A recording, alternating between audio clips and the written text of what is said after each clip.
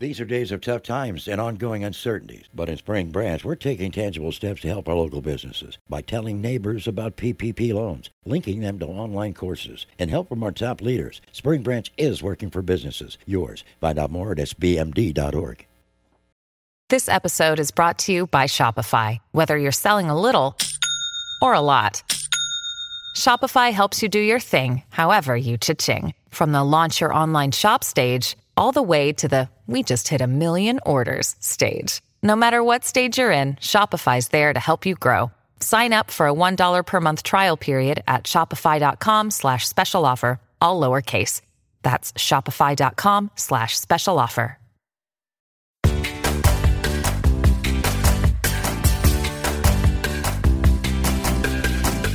Hi, everyone. Welcome to Looped In. This is the Houston Chronicle podcast all about real estate. The dirt, the deals, the people, the places. It's all here. I'm Nancy Sarnoff, and today I have for you a pretty special episode of Looped In for a couple of reasons. The first being is this is our 100th episode, so we are pretty excited about that milestone.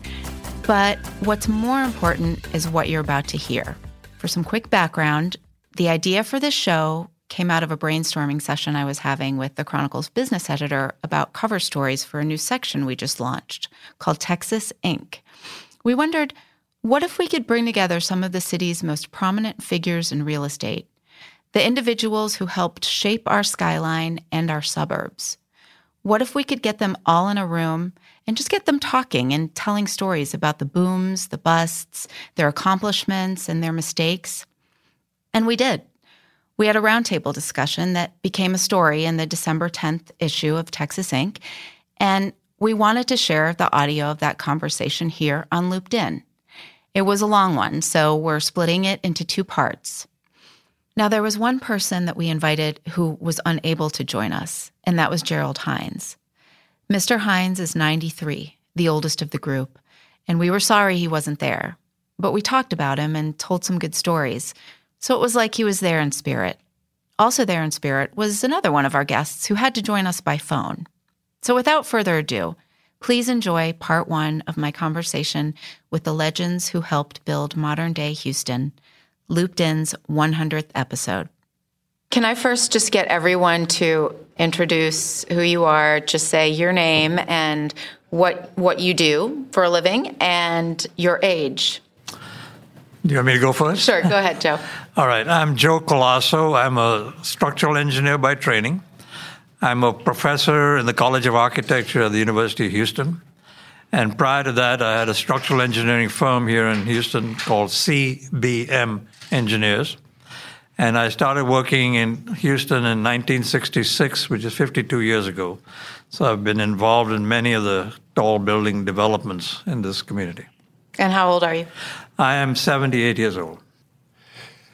I'm Welcome Wilson Sr. I'm almost 91, but 9 months ago I was turned 90.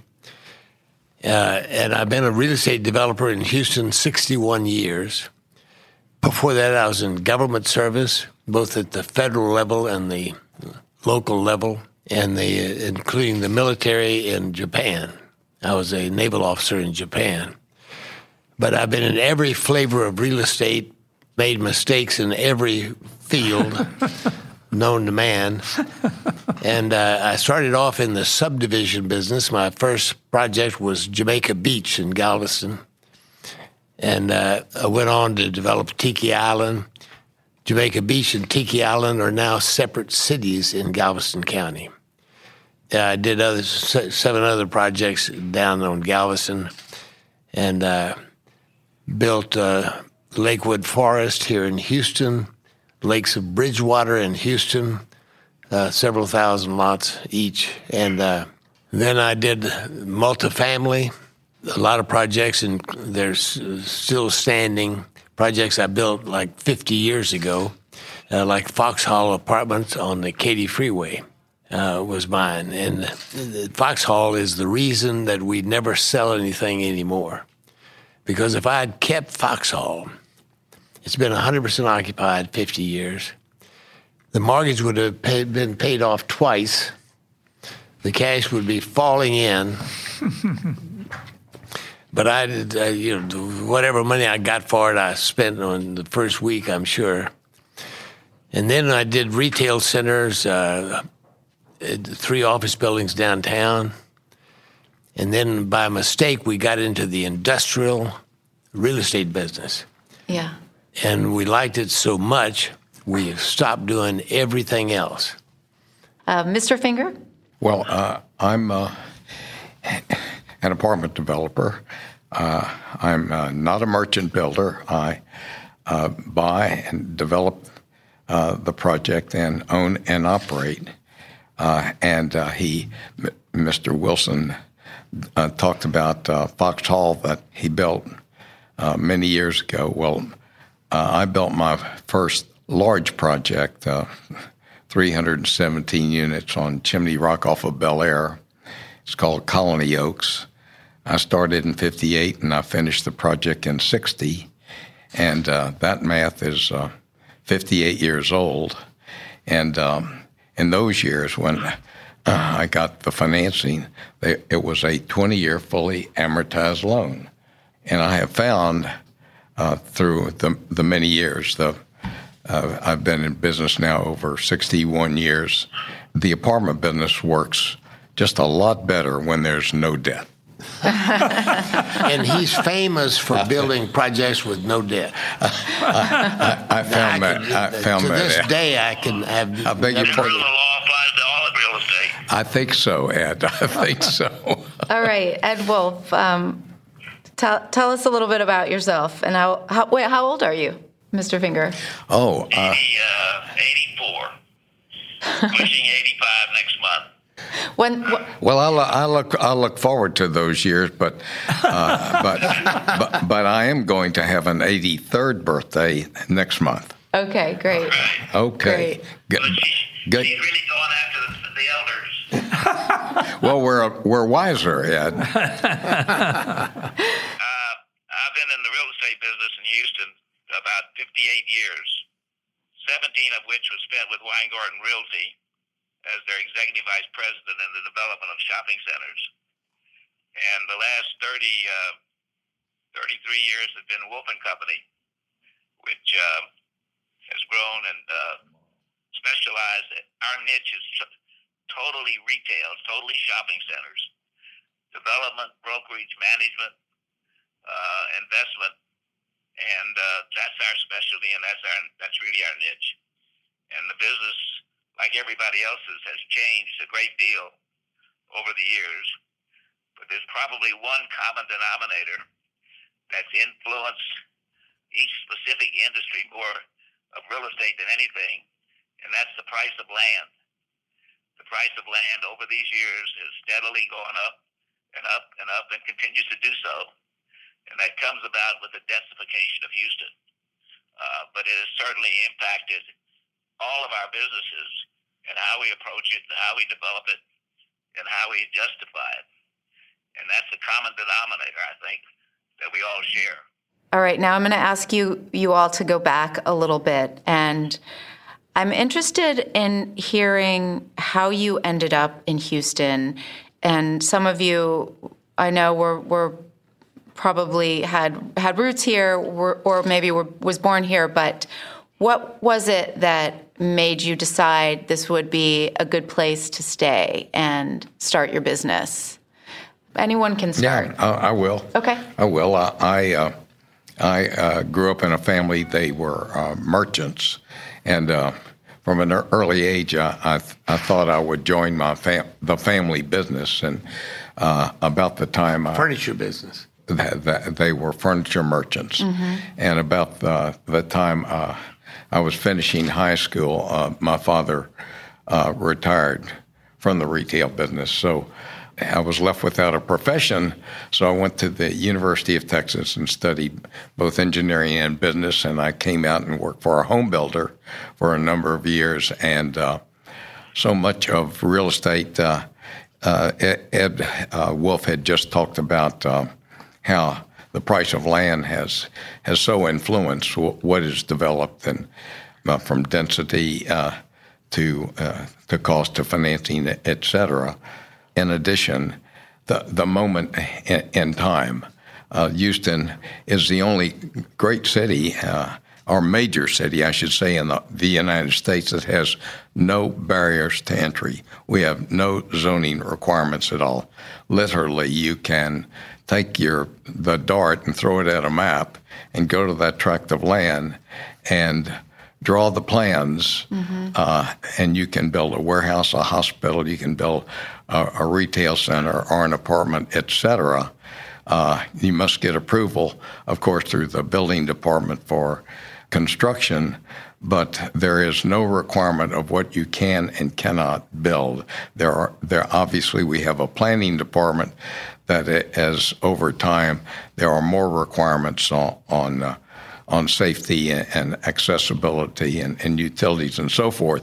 But we're an open city which attracts developers from all over the United States, and that is really what has made Houston so great, so dynamic, is that it's just an easy city to develop, and it didn't hurt that we are the home base for fossil fuel for worldwide management, geophysical, geotechnical, and we've enjoyed that growth. It's very cyclical, and that's in the development business. Our business kind of follows the cycles. Prices move up and move down. So it's an exciting place to be. What brought you here, Mr. Colasso? I was after I finished my college, I was working in Chicago for an architectural firm that did tall building design. And a young gentleman from Houston named Jerry Hines came up there, and he wanted to build a very tall building in downtown Houston, which is now One Shell Plaza.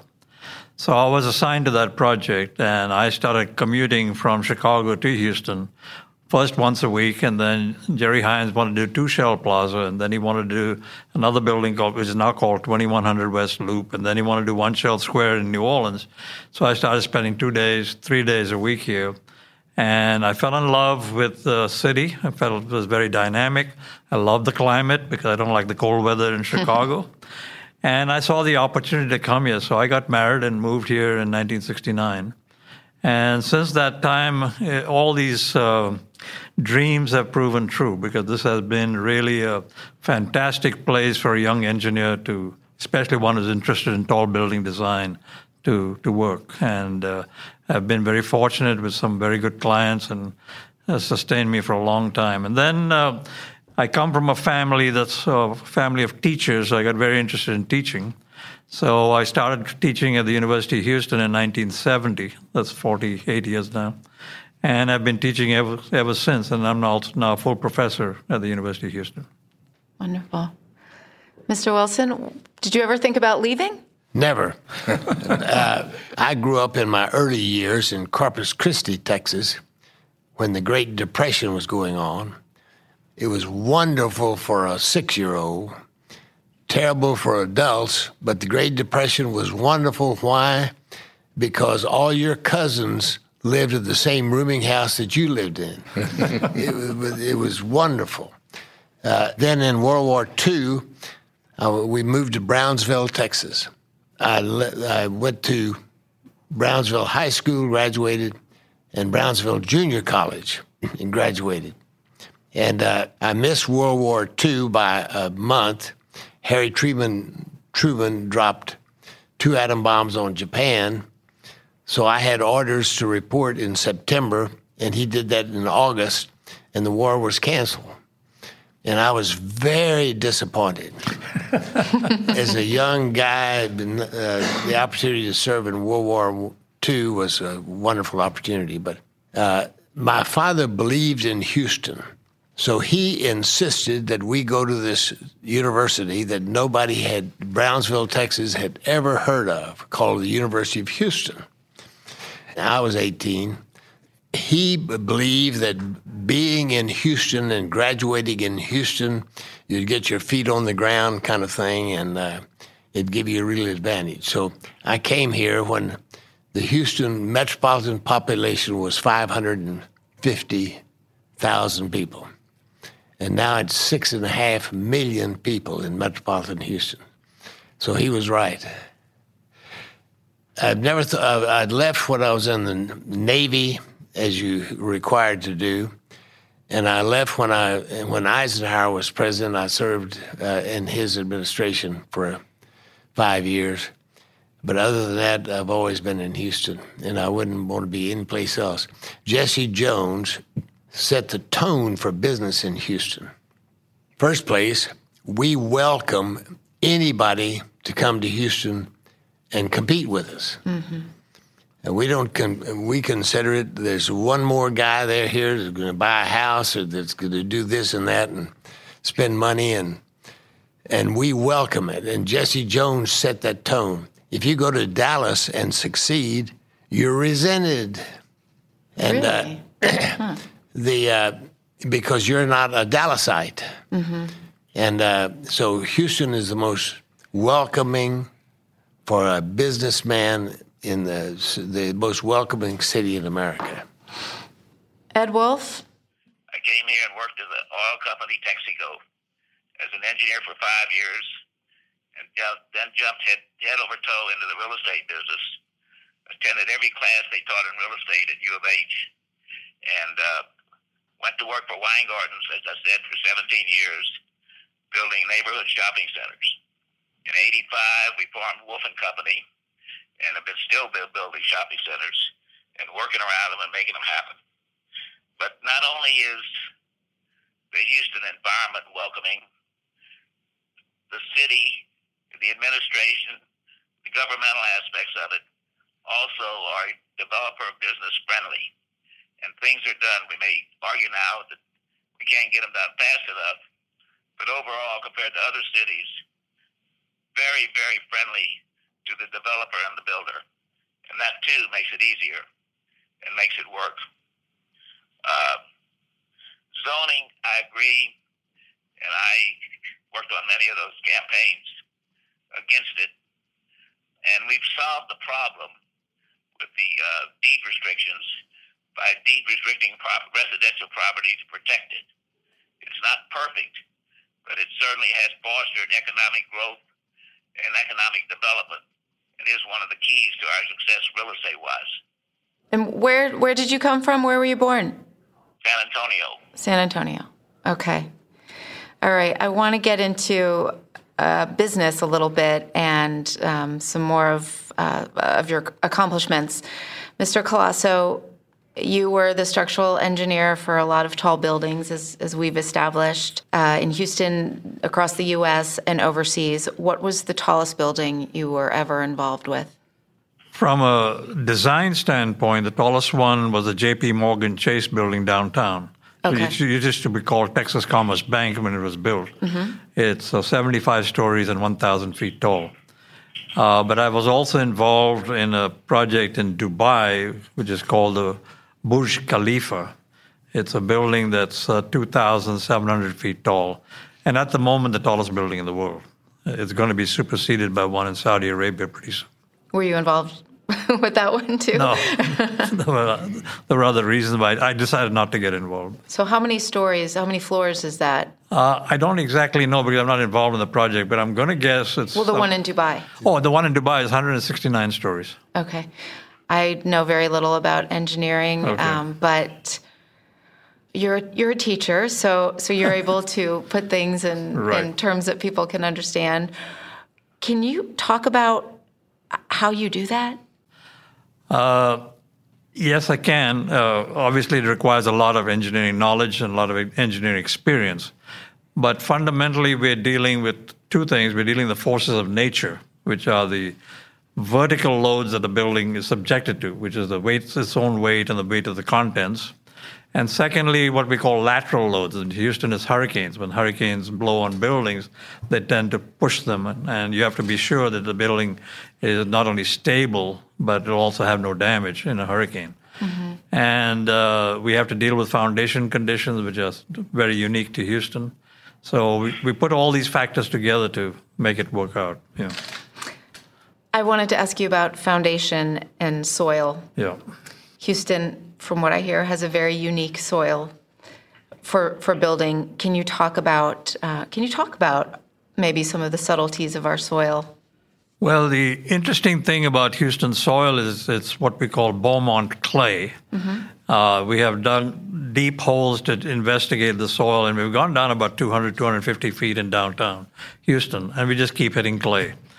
So clay is a material that is compressible, so that when you put weight on it, it'll start to settle, and it causes very large settlements in the buildings.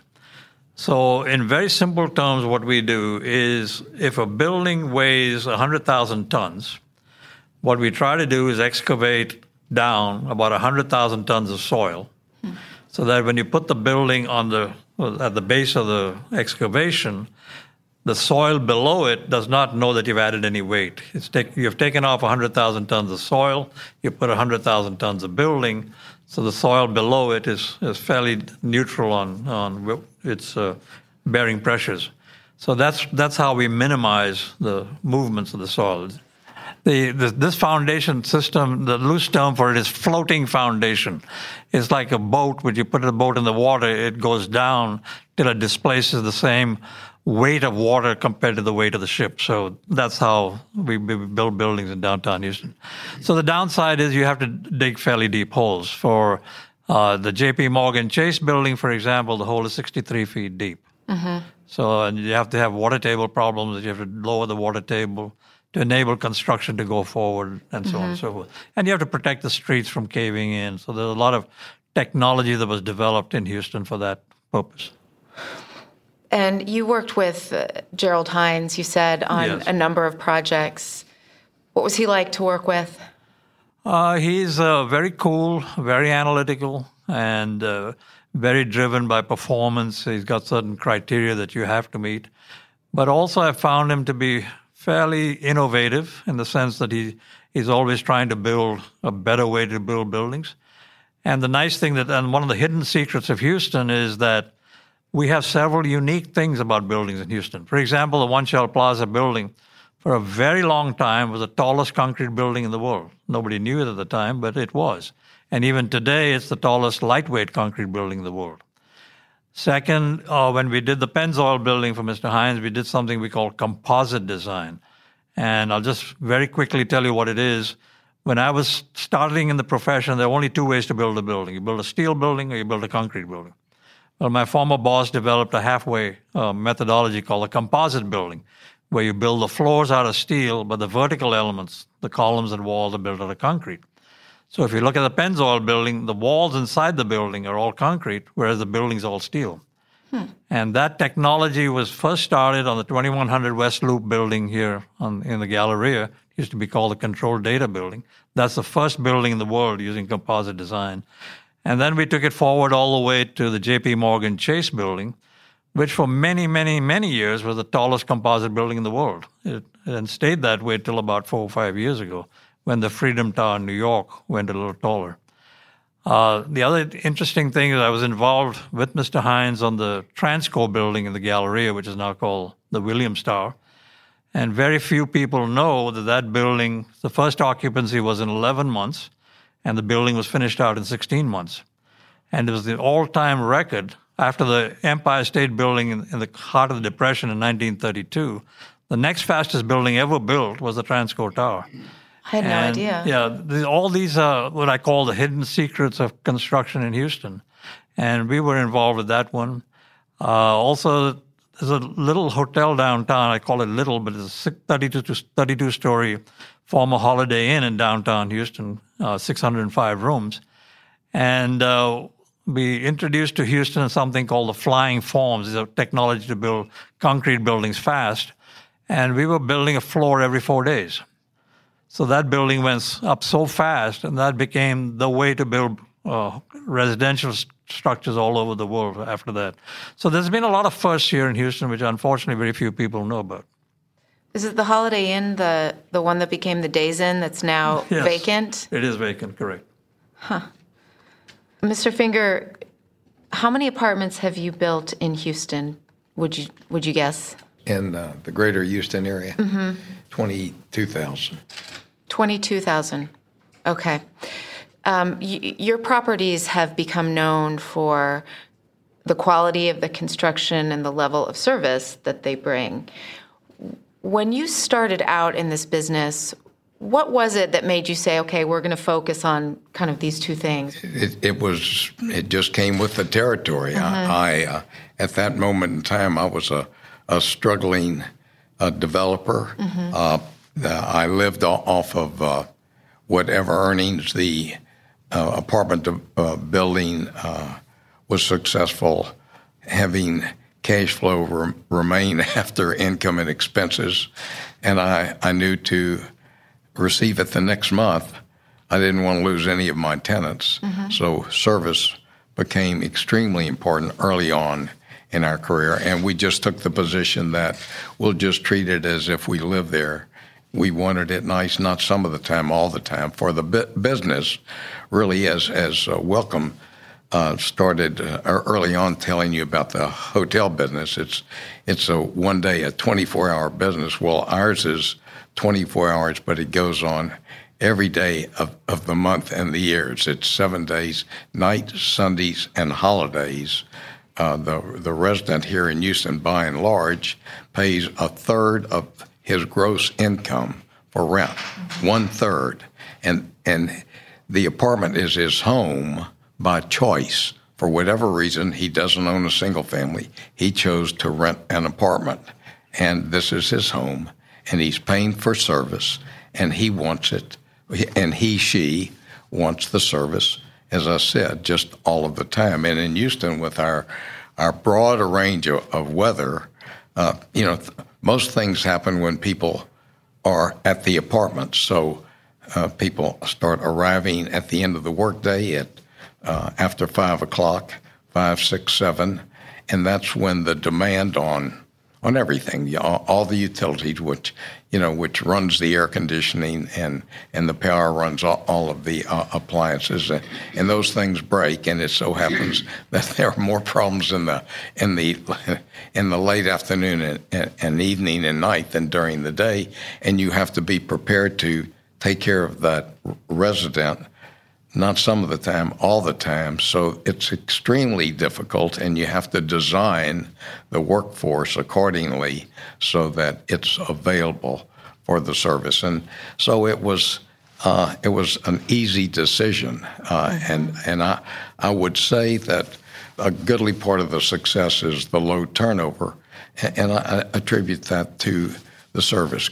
Certainly great location and a fine product, but it's taking care of the resident that is so important. Mr. Wilson, I wanted to ask you about Tiki Island and Jamaica Beach. I think that everyone who's traveled to Galveston, you drive right past Tiki Island every time, right? How did that come about? Well, my partner in the early days was Bill Sherrill. Bill Sherrill, who's one of the few people alive older than me. He's a year older. Gerald Hines, by the way, is 2 years older. And I have a comment I'd like to make about Gerald, too. He could not be here today, by the way. He was obviously invited. Well, he's a great guy. I met him when he was developing 2-story office buildings on Richmond Avenue. Yeah. 2-story office buildings. And then he went downtown and built the Shell building. Nobody thought he would succeed. It was a big, big success. Anyway, back to Jamaica Beach and Tiki Island. In Jamaica Beach especially, I made every mistake known to man. For example, I sold a 90-foot lot on the Gulf of Mexico for $3,500. A 90-foot lot. Well, I sold out the first week. And I could have gotten $10,000 even 61 years ago. I was having lunch at Berry Hill Tamales, sitting at the bar a couple of months ago, and a guy who I know came over to me and he said, "Welcome, didn't you develop Tiki Island?" And I said, "Yes, I did." He says, "You remember those 2 lots right at the tip end? There was 400 acres of 1,200 lots at Tiki Island." And I said, "I remember them very well, the most expensive lots I had in Tiki Island. He said, what did you sell them for? And I said, $18,000 each. He said, well, I just bought one of them for $500,000. Wow. So, but my mistakes at Jamaica Beach had everything to do with not knowing anything about real estate development. I mean, I knew nothing. I never worked for anybody but the Eisenhower, and he didn't teach me much about real estate. And I worked for the University of Houston as assistant director of the College of Nursing briefly, and I was an assistant to the mayor of Houston for 3 years, and but I knew nothing about real estate. And it showed. For example, when I built my first canal, the engineer told me that all I had to do was go down 6 inches into the sand, and that would be adequate. Well, it didn't make any sense to me, but I built them that way. Well, it was terrible. The sand kept going down, and with the tide going up and down and whatever. And one thing I do is I have a list of 50 things, which is entitled How to Succeed in Business and Life by Avoiding My Mistakes. And one of them is, if in your gut you don't agree with it, never listen to an expert. See, because he was an engineer, I thought, God, he must know everything.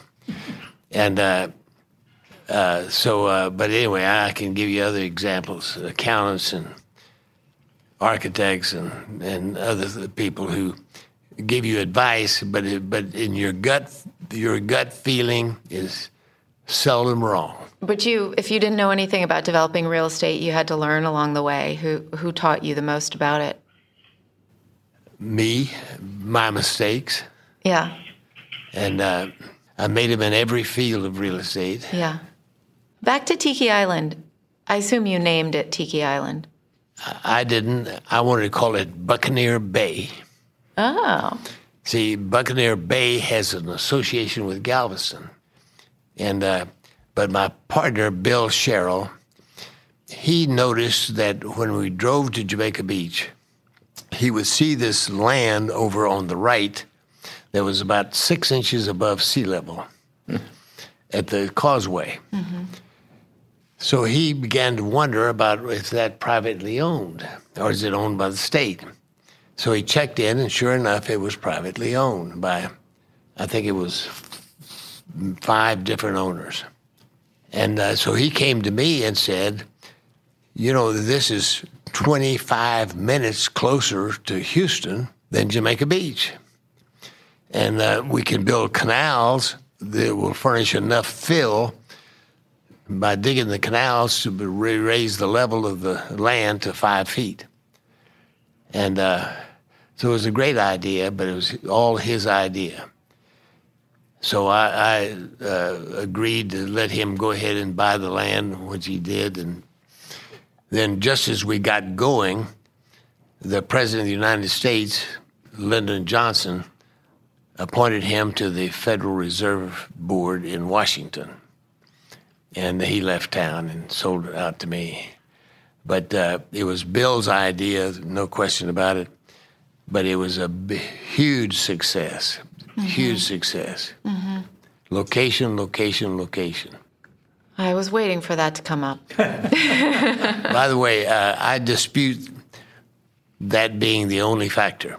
Oh. I think success in real estate, it's the economy, the economy, the economy, not location, location, location.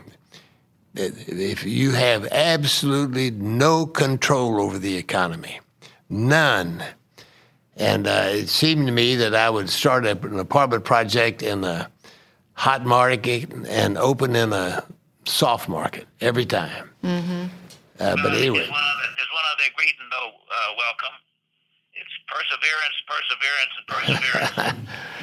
True. Every one of us in the business all these years have persevered all kinds of challenges, all kinds of obstacles to overcome, and we persevered as best we could. And that really, I think, is a common ingredient, a common thread that the successful developer has and needs to have. Yes, it's location, but you can have the location, but you still got to make it happen. And to make it happen, you got to persevere. Well, I might add, and I say this as it relates to my industry, the apartment rental business. Mm-hmm.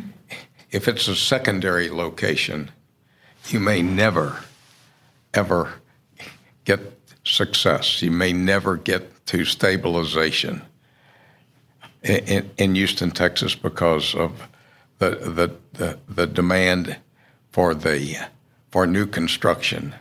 It has to be a primary location because that is where people will live. They will go to the main intersection to live.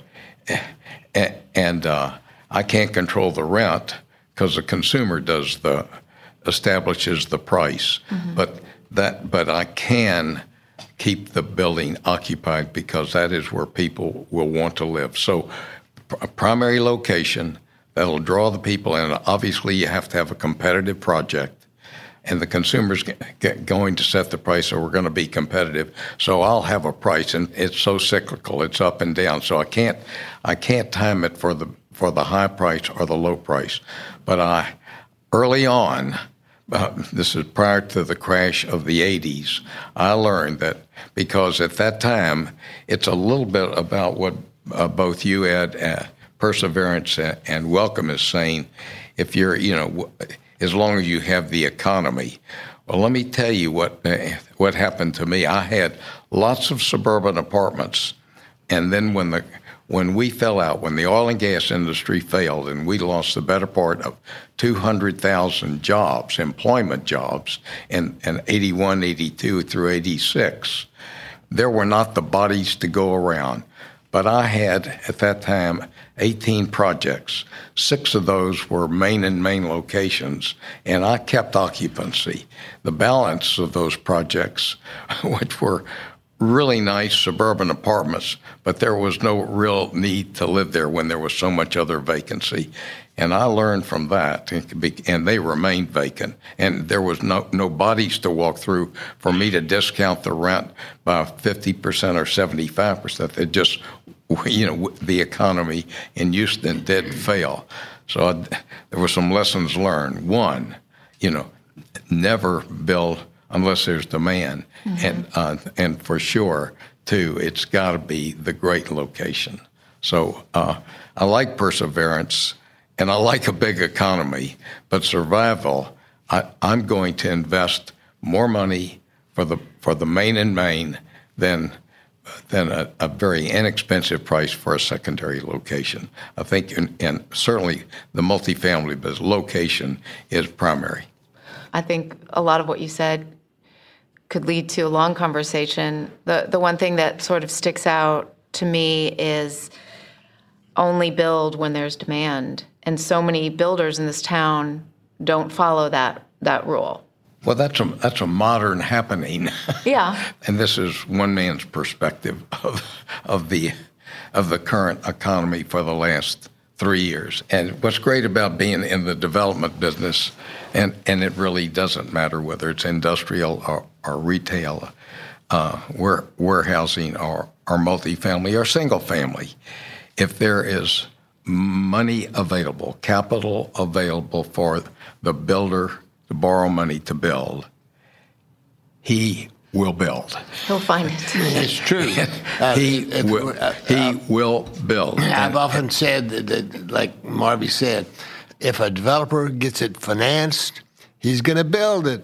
Yeah. For example, the Wortham nephew built a building downtown. I tried to talk him out of it. I said, my God, the economy is terrible. He said, we've done our studies, but he had it financed. He built it, and he lost it. And the same with What building was that? It's the one that has an interesting top that looks like an Egyptian pyramid or something. Heritage Plaza. Yes, Heritage Plaza, the headquarters of Texaco. Okay. Time means everything. Joe, was that one of yours?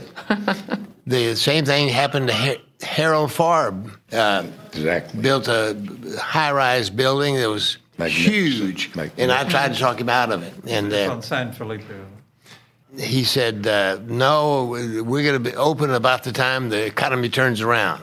Well, he had no control over the economy, and no one does. And anyway, so if a developer can finance it, he'll build it. All right, everyone. That brings a close to part 1. But please stay tuned later this week when we will release part 2 of our conversation with Joe Colasso, Ed Wolf, Marvy Finger, and Welcome Wilson Sr. In the meantime, if you don't already, please subscribe to Looped In on Apple Podcasts or wherever you listen.